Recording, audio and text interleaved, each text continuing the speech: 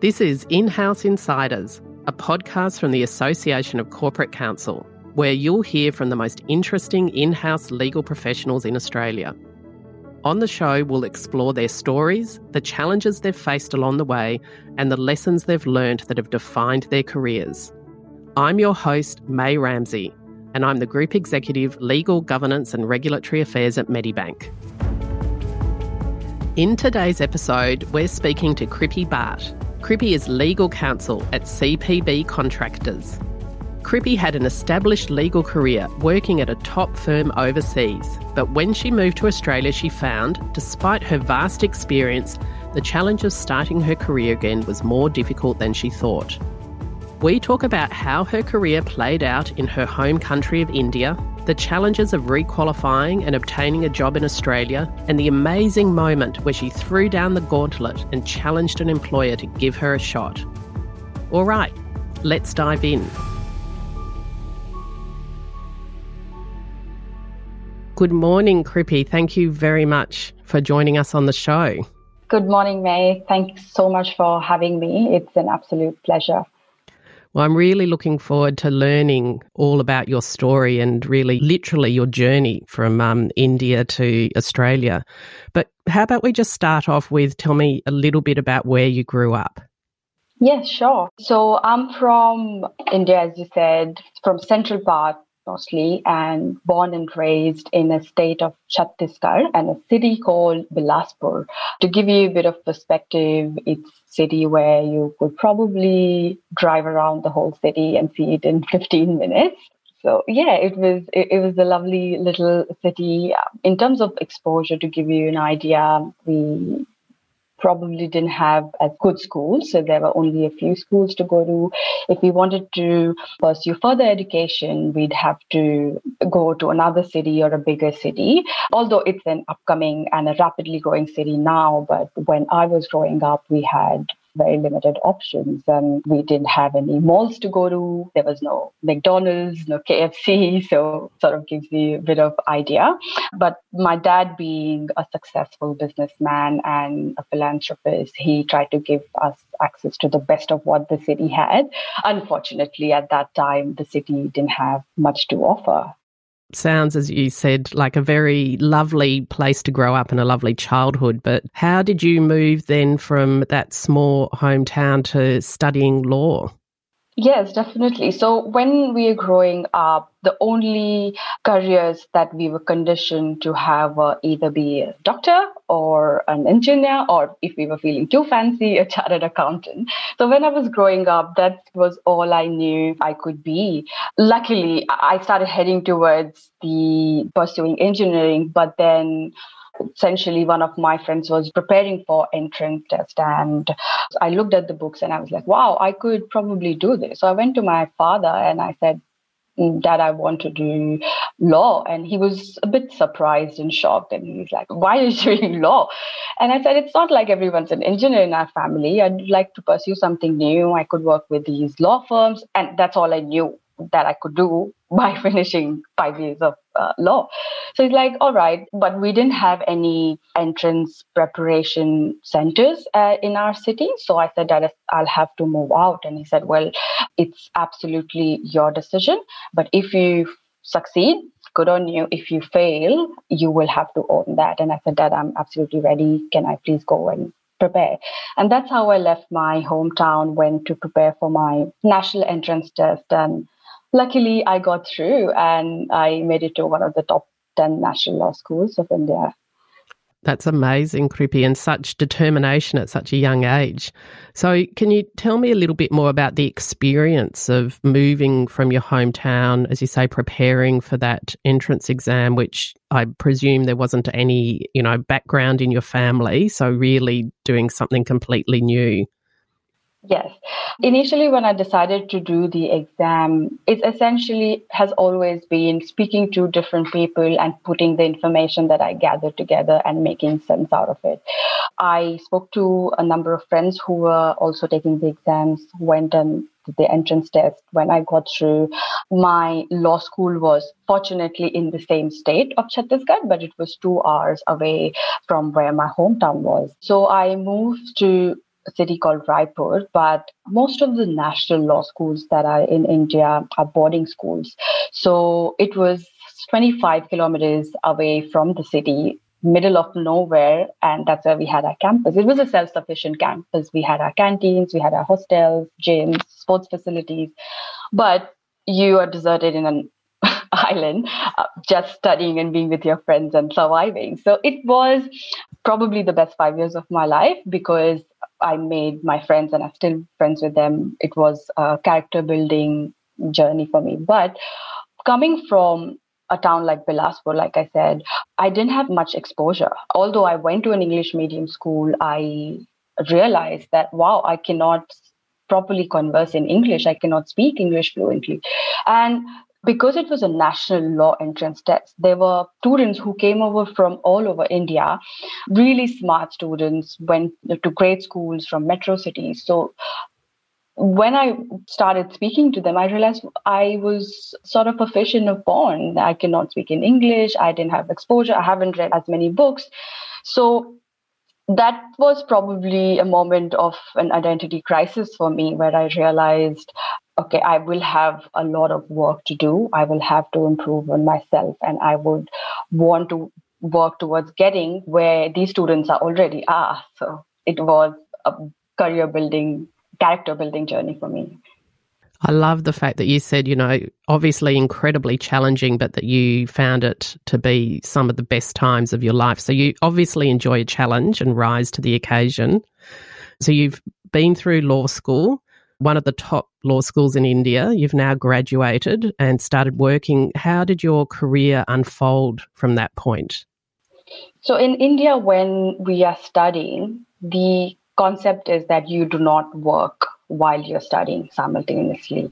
And because it was boarding campus, we didn't have many opportunities as well. But what we did have was at the end of each semester, we had the opportunities to intern with different places. So starting from my first year of law school, I started interning with different places.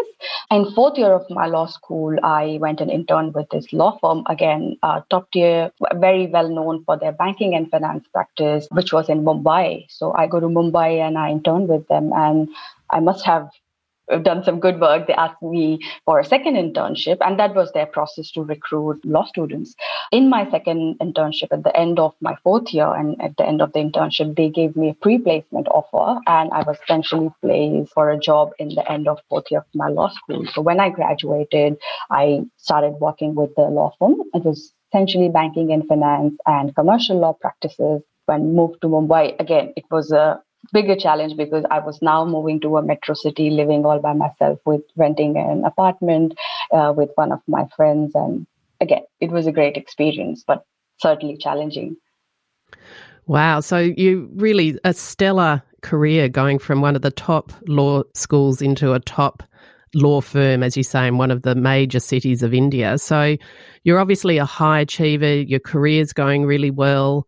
But I understand at some point you and your husband made the decision to relocate to Australia. Really, things were going so well. Can you give me a bit of understanding? What was the driving force behind that relocation? Yeah, sure. So it was actually my husband who was the driving force because he was already living in Australia. He had been here for 12 years already, and we were family friends, and that's how we knew each other. So when we got engaged, we had this discussion, and he was happy to move back to India because his family is in India. So he asked me, "You've got a comfortable job, comfortable life. I don't want to disrupt it. Do you want me to move back?" And I sat down and I thought, well, it's probably time for another challenge. And I was having a comfortable life, and it would probably have been very smooth had we still been there. But I said, why not qualify in two jurisdictions? Let's just move, try something new, see how it works out. And here I am. Wow. Tell me a little bit about that requalification process, because obviously you were aware that you'd need to do that when you moved here to Australia. And for those of us who maybe haven't had to go through that, it'd be interesting to just understand not only the process, but some of the challenges that you faced. Yes, definitely. When I realized I had to move to Australia, the first task was to identify what I need to do. And I think that was the most difficult task because there's not much information available on the internet, especially if you're looking from somewhere outside of Australia. You don't know which admission board to go to. You don't know who can you speak to. So that was the first thing I started doing is I, again, started speaking to a lot of people. I asked some of the partners of my law firm to put me in touch with their counterparts in Australia and understand what the process was all about. And so essentially the process is you identify your relevant legal admission board and then you go and apply for your assessments. So it's a process which comes in parts. First, you have to finish your academic assessments, and it could take up to from 1 year to 4 years. Luckily, in my case, it was just 1 year. And then practical legal training, and then if you are from a non-English speaking country, you have also clear the IELTS, which is the English proficiency test. After that, it's just one part of the process. And then the second part being, which is the more unique and a daunting challenge, being actual entry into the job market, because studying and academically qualifying, it's a process. It happens with time, but that first job is where people find it most challenging. Exactly. And that, I think, leads me to, my next question. So you've arrived here in Australia. You've gone through this process after actually discovering what the process is. And now, as you said, you're looking for a job. I mean, you're fantastically qualified, great experience by the sounds of it in a really, well-regarded law firm in a major city in India. So when you came to Australia with this breadth of experience, what happened once you started looking for a job? Yes, I was very confident, in fact, when I started applying for these roles because India is a common law country. So there wasn't much difference. And then I'd filled those gaps by requalifying or studying those subjects again to close that gap. And also I had acquired quite substantial transferable skills already working in a law firm and with major international clients. So I was pretty confident. And when I spoke to other people, I did realize while you're requalifying, you could work as a foreign qualified lawyer in with one of these law firms, or even as a legal counsel practicing foreign law. So I was like, it might take some time, but it will happen at the end. But soon I realized when I started applying that the market wasn't very open to foreign qualified lawyers, or I might say diverse candidates, because I think Australia as a legal industry really values local experience. And most of the feedback that I got was, oh, you do not have local experience, so we cannot give you an opportunity. And that sort of became an egg and a chicken situation, because I was like, if you do not give me an opportunity, how will I ever get local experience? So then I realized getting a senior position or a foreign qualified the lawyer position will be difficult. So then I realized I'd have to take a few steps back and probably start legal support roles or even volunteer positions where I could start building on my local experience. And that's how I then started applying to these different community legal centers and started going and volunteering with them and developed some connections, developed some local experience. On the basis of that, then I started applying for casual roles for legal assistant, legal secretary, paralegal, all sort of legal support roles that I could get. And then 1 day role turned into a 2 day role and then a 2 weeks role. And eventually I then built up my local experience. Yeah, it was an interesting time because then I realized this is what I'll have to do. And I used to get ready at 7:30 in the morning, waiting for a recruiter to call. And they'll be like, Krippy, can you go to the city? We need you for half a day. And I was like, yes, I will be there in 1 hour. I didn't have to time for then to get ready and to go. I was just ready. So it was an interesting time. And such, once again, perseverance that you've shown in the face of great challenges. What continued to motivate you? Why did you keep going? I have other people that I know who some of them had to change their careers because of their financial obligations, because being a migrant, especially if you're a first generational migrant, it becomes difficult. Luckily, I did not have that sort of responsibility. I was supported by my husband, so that was a bit of relief for me. I was lucky in that area. But I think most important thing is your mindset, how you really take your problem to be. If you just focus on the problem, then you will only see the problem. So rather, I tried to look at it from a solutions perspective. I sat down and thought, I need to have a growth mindset. I need to look at the solutions and how I could really give the market what they want me to. I wanted to become a version of myself, which they could not say no to. So I worked on all those things, and that kept me going. I just had the goal in front of me, and I took a few steps back, projected myself towards the goal, and kept walking. And what fantastic advice for those of us who may find ourselves in a situation where you really keep getting those knockbacks. Talking about that, how many interviews do you think you actually did? Oh, wow, that's an interesting question. I would like to twist this response a bit. If you ask me how many applications I made, that would probably in thousands. How many rejections I got, it would probably be in hundreds. And how many interviews I actually landed up would be probably 40 to 50 interviews that I went for. And how many acceptances I got? Well, probably one or two out of that. So, yeah. It's certainly a lesson, as I said, in perseverance and really positive approach to these issues. So eventually, after all of these interviews, I understand you found yourself in an interview where you gave the interviewer an ultimatum. Can you tell me that story? Yes, for sure. But I'd like to say, add a disclaimer that it's certainly not an advice and people should not be doing that.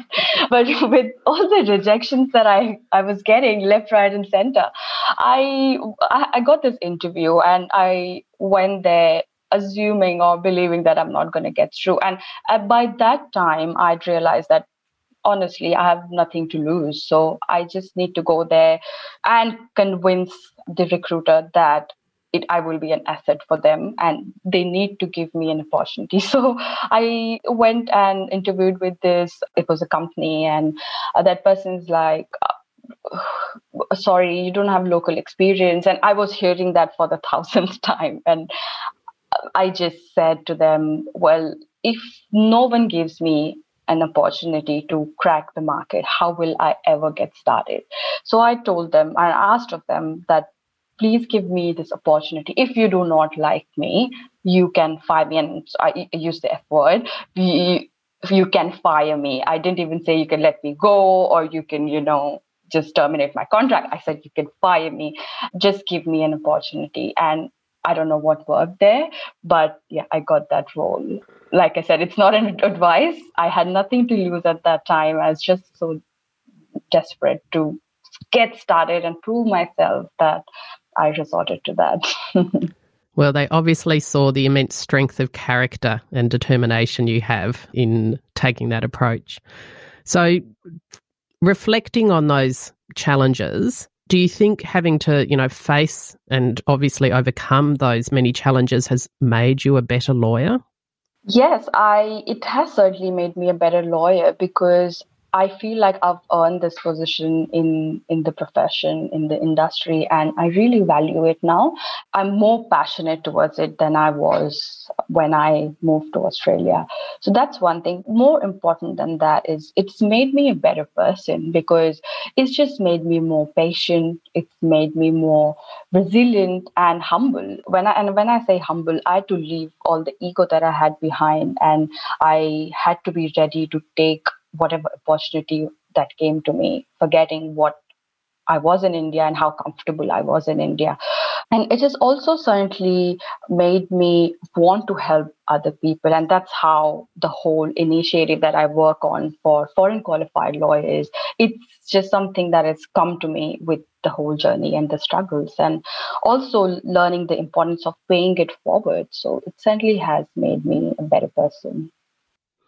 And talking about your work with foreign lawyers, is that looking at the re-qualifying process or is it broader than that?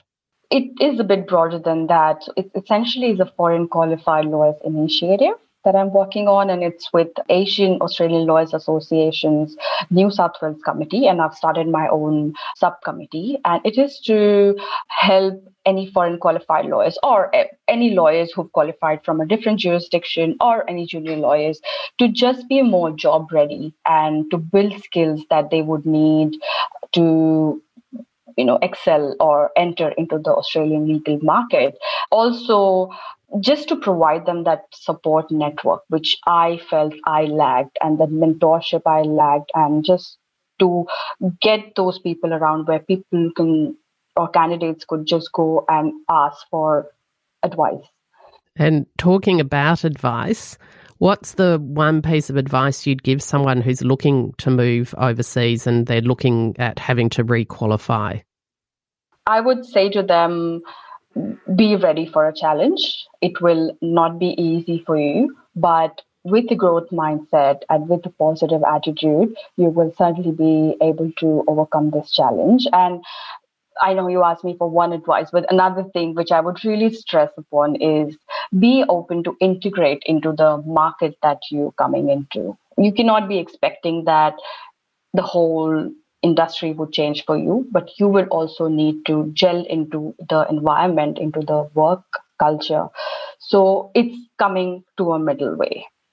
And given that you've been through, obviously, the requalifying process here in Australia, and you talked about some of the difficulties you had in even finding information, what do you think could be done better for our process here for foreign lawyers?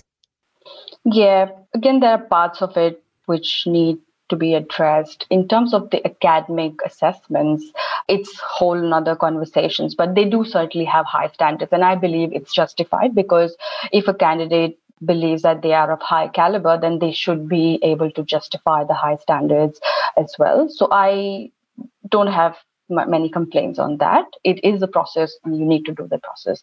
In terms of the job market, how these candidates are welcome in the market, there could be a bit more improvement in terms from the employer side or the recruiter side, that they are more open to these candidates, and they have to realize that it's not about giving opportunity to anyone or everyone who comes in. But if you identify a candidate who has the relevant transferable skills and they are capable, then at least give them an opportunity to be heard for an interview at least. Also, a professional network, a support, or this topic, I realized when I was organizing my first event on foreign qualified lawyers and this initiative, I realized this topic has not been discussed in Australia at all, whereas in countries like Canada, they have associations addressing the needs of foreign qualified lawyers. So we certainly could work on something like that to provide and build a bigger support environment. That's fantastic, Krippy, and great advice, both, as you say, for foreign qualified lawyers looking for roles and for employers who may be looking for lawyers. A bit of change of pace now. I have a few quick fire questions for you. So the idea with these questions is just tell me what comes into your mind. Don't think about it too much, and we'll whip through these very quickly. If you met your 21-year-old self, what advice would you give them? Explore. I would just say explore. Well, I think you've done that admirably, and really a fantastic inspiration to many of us. What's the one skill you've really had to develop through your in-house role? I would say communication. I think that's such a good answer. I totally agree. For in-house lawyers, it's just critical to get that right, isn't it? Where do you go to upskill? I constantly try and identify mentors. I constantly ask for feedbacks from people. I constantly try and keep myself updated with the CPD session. So anywhere an opportunity to learn, and I'm there. And that's how I learn the technical skills and also soft skills, which I think are really important to excel as a lawyer, or for that matter, any career you have. Yeah, I think your natural growth mindset really comes through in that type of answer. Who's someone you really admire?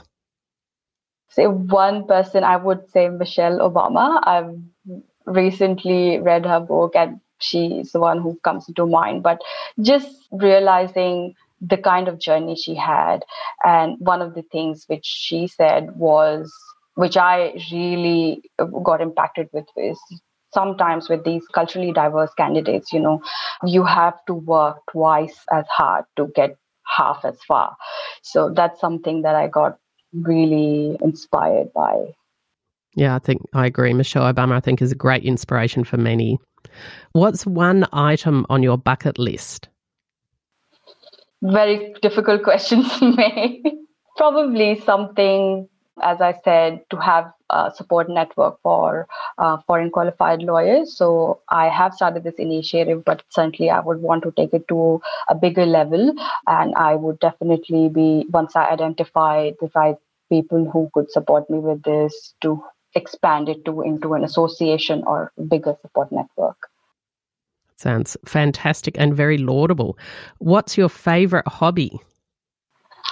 My favorite hobby is hiking, actually. And I've been doing a lot of sunrises and hiking in the Blue Mountains. So that's something that keeps me sane, close to the nature, gets me out of the house and moving. So yeah, hiking it is. Very healthy. And what are you reading at the moment? I'm the worst person to answer this question because I read 3-4 books at one single time. Like I said, I recently finished book Becoming by Michelle Obama, and I am reading a book called Nutrition and Eating in the Age of Dieting, which is by this nutritionist called Ruchita Divekar. She's from India, and it basically talks about the importance of cultural and local foods. So it was more to educate myself on why we as an Indian heritage eat certain things and how it helps us and what are the scientific reasons behind those practices.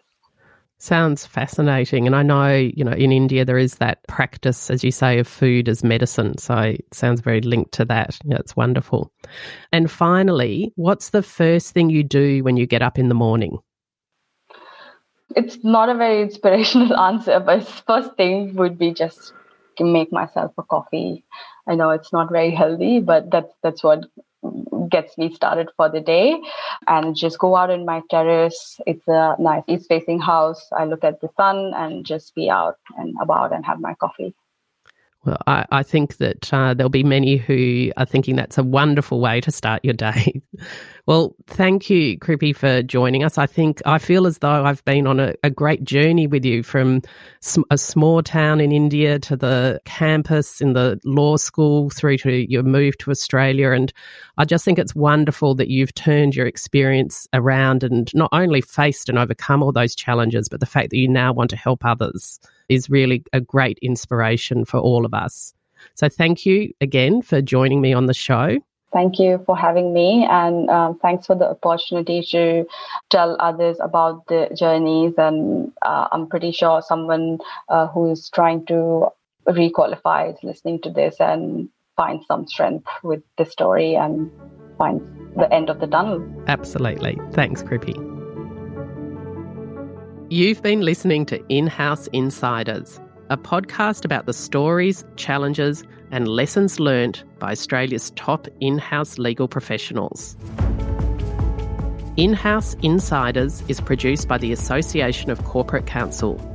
ACC's purpose is to support the professional and business interests of in-house counsel through information, education, networking and advocacy initiatives. I've personally been an ACC member for 15 years, and I continue to remain a member for the fantastic peer networking opportunities I get and the access to tailored CPDs that cater for every stage of an in-house lawyer's career. If you're not a member already, you can join me and over 45,000 other in-house counsel from around the world. For more information about ACC or to join, please visit the website acc.com. This has been In-House Insiders. I'm May Ramsey, and I'll speak to you next time.